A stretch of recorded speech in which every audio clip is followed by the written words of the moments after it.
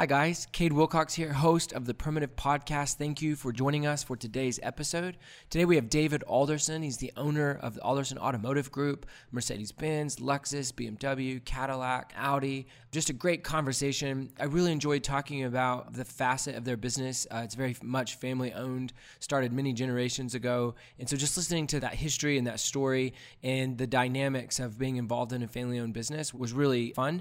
And so hope you enjoyed today's episode. As always, thank you for joining us and being a faithful follower of the podcast. Hope you enjoy this one.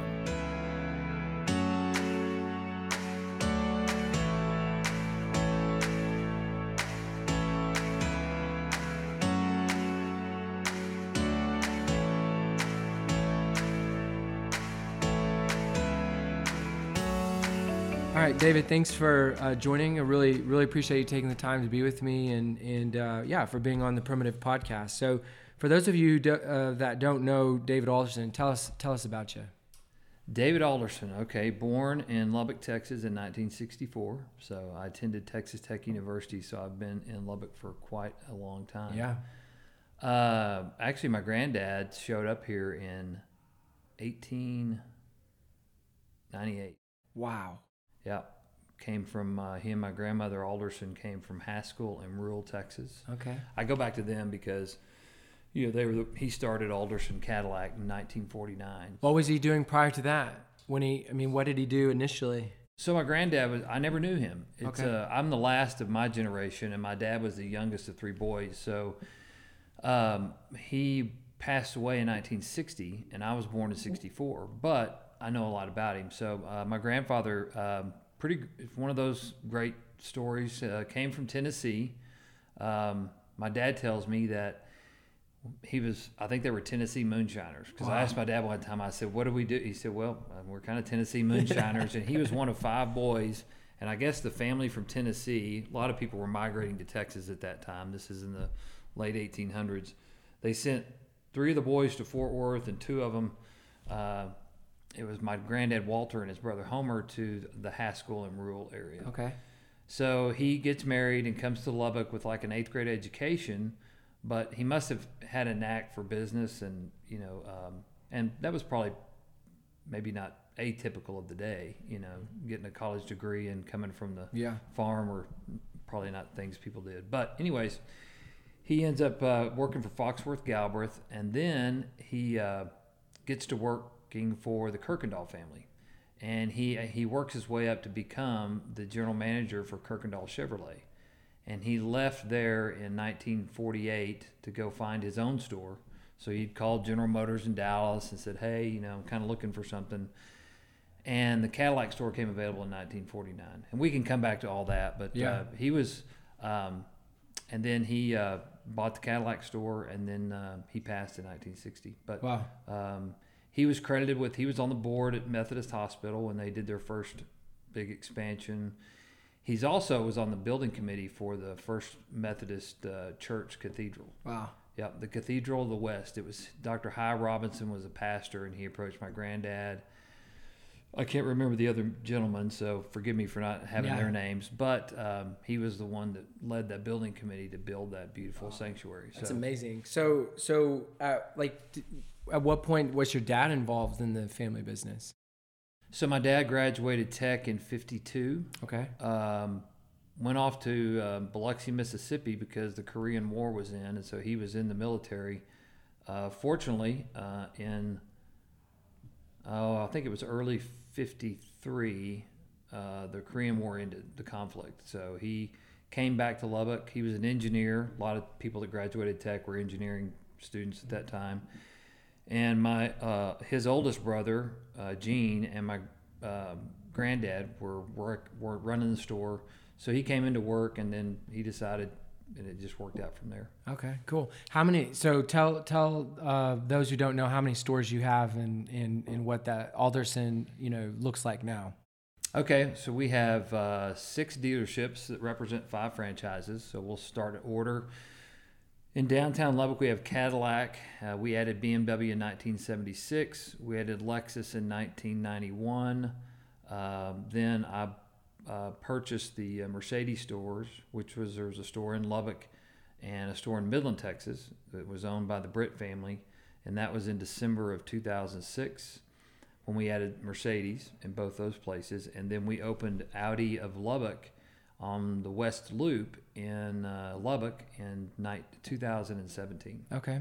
And when did everything start expanding? Because it sounds like your granddad had one store, the Cadillac store. So kind of what season did the vision become multiple different brands, multiple different locations? Like what was really the catalyst behind that, and who really drove that success? Well, I give my dad a lot of credit. He brought the BMW franchise in 1976. So BMW had just really come to the United States.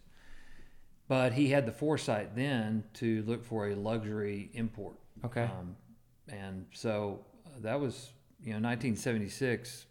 There, you had Mercedes over here, and that was kind of it. So I give him a lot of credit for that. Personally, I've always had kind of an internal saying to myself. When I graduated tech, I went to tech thinking I was going to be in the car business. I'd been working there since 1979. And when I decided that was going to be my career, internally I just said, I'm going to leave it bigger and better than when I found it. So I really had a great opportunity. We had Cadillac and BMW at the time. But what's always motivated me was when I was done, when I completed my deal, I didn't want to just have Cadillac and BMW. Right. So I've always been driven by that. That's cool. Third generations, typically in family business, the first generation is the risk taker, like my granddad, because they start with nothing, but they're wanting to do something big. Mm-hmm. Second generations tend to be maintainers, just by the nature of what they've got. Third generations tend to be more risk takers and want to in a growth mode. So that's fascinating. Maybe I fell into that, but it wasn't by reading a book. It was just, right. I just wanted to make sure that, again, Mike always said, leave it bigger and better than when I found it. Yeah, it sounds like you've had a really great experience in terms of family-owned business. A lot of times you'll kind of hear it go one of two ways. One way is it's really bad. You kind of hear horror stories. And then the other way is it works. And so what was the experience like for you when a lot of your family was still around and still actively involved and you were all kind of doing it together? What are some of the things you learned and some of the experiences you had as it relates to a family-owned business? Oh, I think my father, he was really good. He was not I would say hands-on, so I'm probably not that way. But when he made this statement about 1990, he said, David's going to take over as a general manager, so have the day-to-day operations in February of 92. So we get to February of 92, we fast forward a couple of years, and he's like, okay, and we had a dinner, and I think all the managers forgot because he announced at that dinner, he goes, okay, here we are. It was January. We were at the Lubbock Club, and he announced that David's going to take over, and you could see the room kind of like, oh, wow, the old guy wasn't kidding. And so I took over as GM in February of 92, and my dad always wanted me to do things my way. He always told me that he didn't want to name me Junior. So I remember going into my first manager's meeting, and I asked my dad if he wanted to come, and he's like, nope. Wow. I don't, it's all you. He said, I'm back here. I'm watching. He knew what was going on, but he wanted me to take over. So I was blessed to be able to do how I wanted to do it, and we had some run-ins over the way I wanted to do things, whether he was still like, no, we're not going to do that yet. Yeah. Maybe after you've bought me out totally or something. You can spend all that money if you want to. So in a family business, that's a blessing because it's not always that way. So that's probably first that helped me a lot to kind of get going faster, and not having the managers look to my dad in the corner of the room. They were always looking to me. So you kind of, by fire, you're thrown in the fire and you got to go. Then I tell you, years ago, Lubbock National Bank started a deal called the Family Business Forum. They started that because they were seeing family businesses not be able to make it to the second or third or fourth generation, and the only option was the bank's customer, they would have to sell. They would sell the business, and it would go to another company. And so they started this Family Business Forum, and in that, they brought in people from like Wharton School of Business, Kellogg School of Business. There's a whole academia out there on family business, what to do, what not to do. And so that was very early on. That was in the 90s. So probably mid 90s. So it was timely for me because I was still very young, but to be able to learn and hear from people that had studied successful transitions over multiple generations versus unsuccessful. Right. So I still, to this day, those things helped me manage the family working in the business, and and to I think the third generation, which I am, I think it's like less than 15% make it. Wow. So I'm beating the odds. Gift. Yeah, beating the odds for sure. But I do give a lot of credit to that. It was about 2 years, just hearing the speakers and being able to study what works with all sorts of different businesses. Yeah. Did it ever stress your mom out with you and your dad working closely together and the dynamics there, or was she just kind of behind the scenes and kind of let y'all to it? Oh, no. She's always been a big supporter. It never stressed her out. She was happy because she was ready to go and play. Yeah. And my dad, he was older. He would have been 52 when I took over. And he was like, he wanted me to get through tech because I was the only one in the whole family that was wanting to do the business. So if David didn't want to do this, they were going to have to find somebody to buy him out.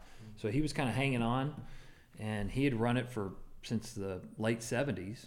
So he's like, okay, I want to go play. And so my mom was really glad for me to get there because then they started traveling. Okay. And, found a vacation home. That's cool. So she was like, you get to work. That's great. Me and your father are going to go do something. Yeah. No, that's awesome. So how do you see, you have really good managers at all your locations. How do you see your role as the leader of the organization? You clearly own it, which makes sense. But how do you see your role as a leader? Like, how do you lead your people, and what does that dynamic look like for you?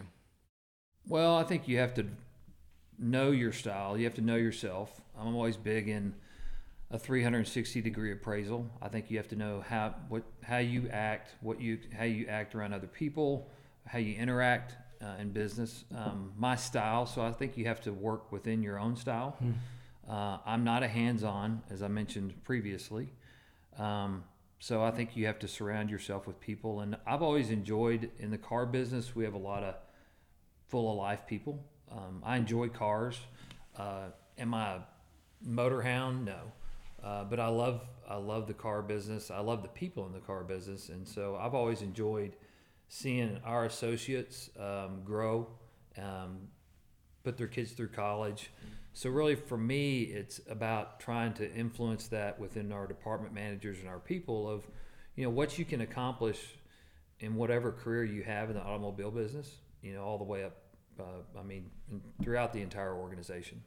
Yeah, that's good. How do you treat failure? I mean, as you've gone through your career and as you've led your organizations, and things haven't worked or you've experienced failure, I mean, do you have a specific approach that you take to learn from failure, or what's that look like for David Alderson? Well, I guess we're all sinners. We're all failures. Yeah. At some point. I think one of the things I say over and over, especially to our managers, is we're all going to make mistakes. Just learn from it and fix it. And if it's a big one, let's not do it again. The successful managers, successful leaders I've seen tend to be able to minimize the big mistakes and learn from them and move on. And I think, so when you talk about failures, that's what I've tried to do. Man, I'm not perfect, and there's certain departments in our dealership that I wish could have always been better. I'm almost 56. I've been doing this a long time. I've been running the store since 92. So, I'm better at some things than others. Some of our departments I wish would have turned the corner and really been great, but they're good. So you have to expect that, you can't be great at everything, but you just want to, learn from those failures and try not to repeat them. Yeah. And especially if I could teach that to the managers and everybody, that's good. It's frustrating when you work with someone that can't figure that out. Yeah.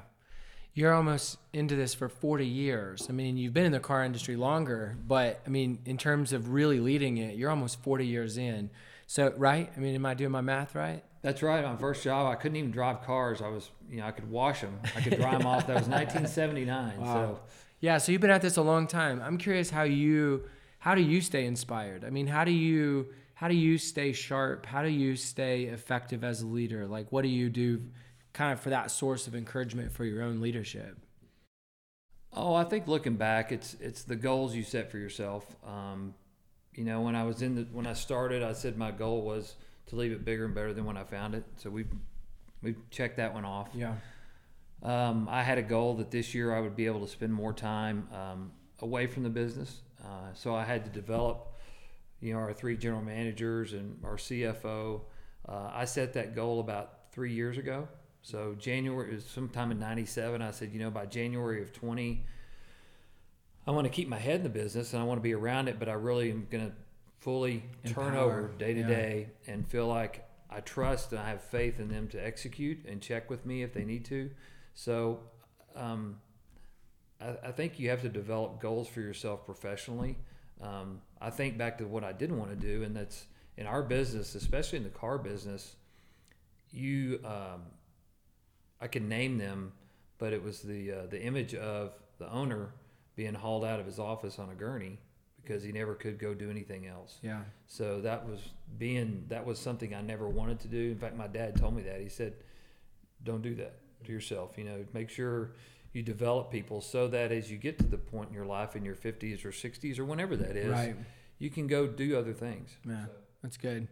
What's the car industry look like moving forward? I mean, every industry is, constantly changing as technology, requires industries to innovate and either change or die, really. It's kind of what it feels like. What do you anticipate the car industry looking like from your perspective? Wow, that's a great question, especially right now going through the COVID-19 situation.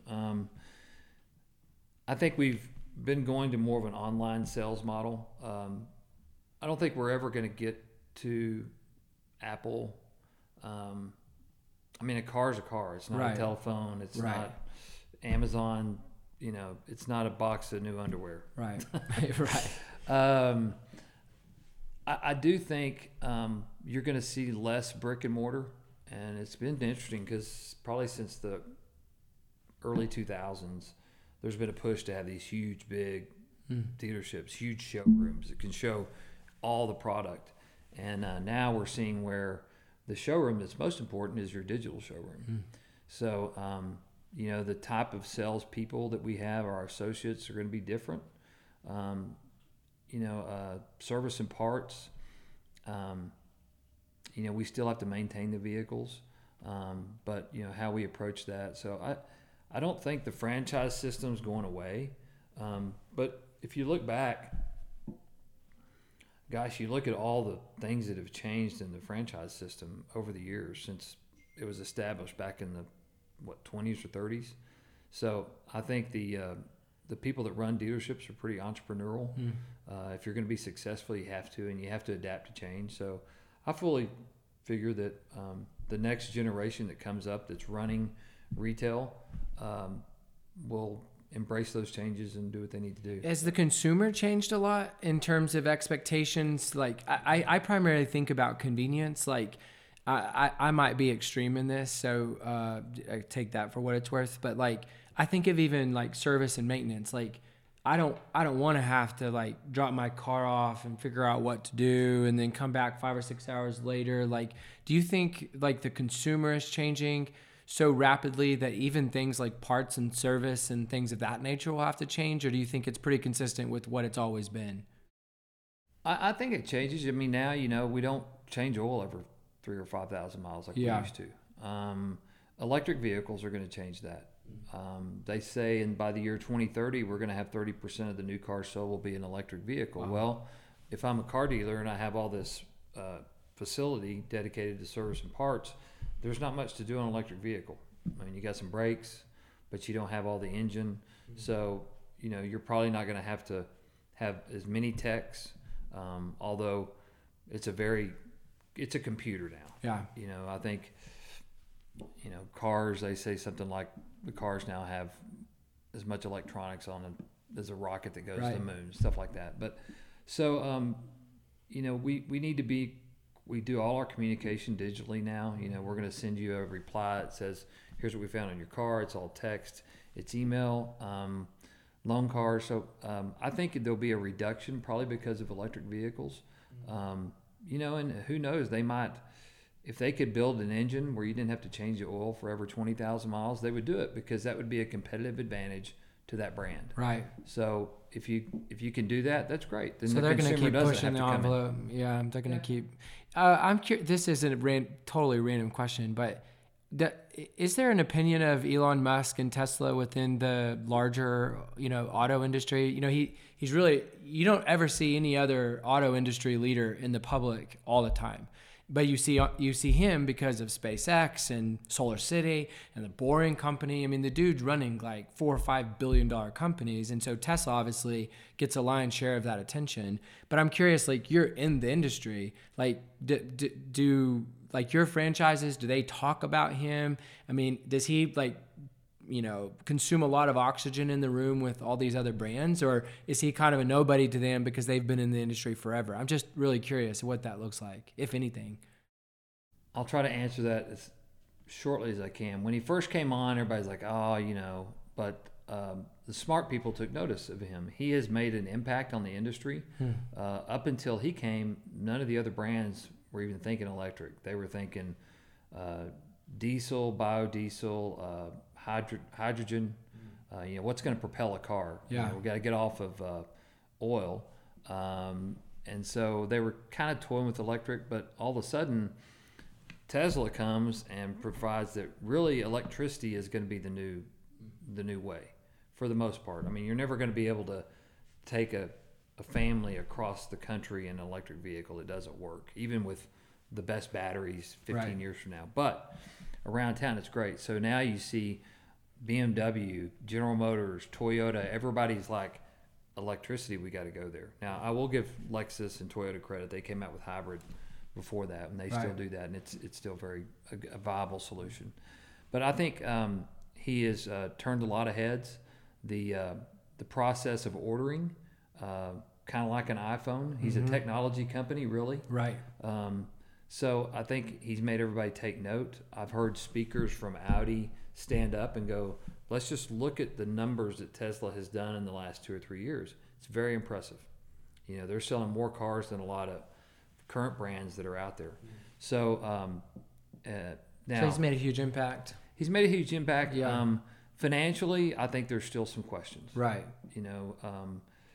To really, because without tax credits and a lot of things, that business model for Tesla doesn't work like it does for a BMW or a Toyota. Right. So I think those are some things that we'll see what happens. Yeah, I guess when you're using other people's money, profitability matters a lot less. That's the head scratcher. I need one of those kind of companies where profitability doesn't matter. We lost this much money, yet our stock price went up. So, I'm like, okay. It makes no sense. Yeah. That's good. That's fascinating. A couple more questions for you. I mean, it sounds like you had a really close relationship with your dad, from a working standpoint. What are some of the things you learned from him that you feel like made a really big impact on your own leadership? Oh, I think that what I mentioned earlier, just the fact that he had a trust in me. We had to buy him out to almost 20 years to pay off he and my mother. But once we executed that and had the note and all the payments, it was amazing how he never really. I think I would have been checking more, calling questions. If we had a bad month, it's like, he just took off. So I think the faith and the trust that he put in me helped me a lot. That's really cool. Yeah, it's good. Well, thanks for all your time today. I love cars, and so I always admire you because I'm like, man, he can just drive whatever car he wants, and I can't. I wish I had a new car every year. It is a perk. So, it's awesome. I know. You try to trade every year. We finally convinced you that that's not what you need to do. And I appreciate your honesty in saying, I don't think it's time, Kate. I think you should wait a little longer. So I know thanks for being a good very friend. Happy about that. Thanks for being a good friend. So, hey, thanks for your time. It's good to have you. Thank you, Kate.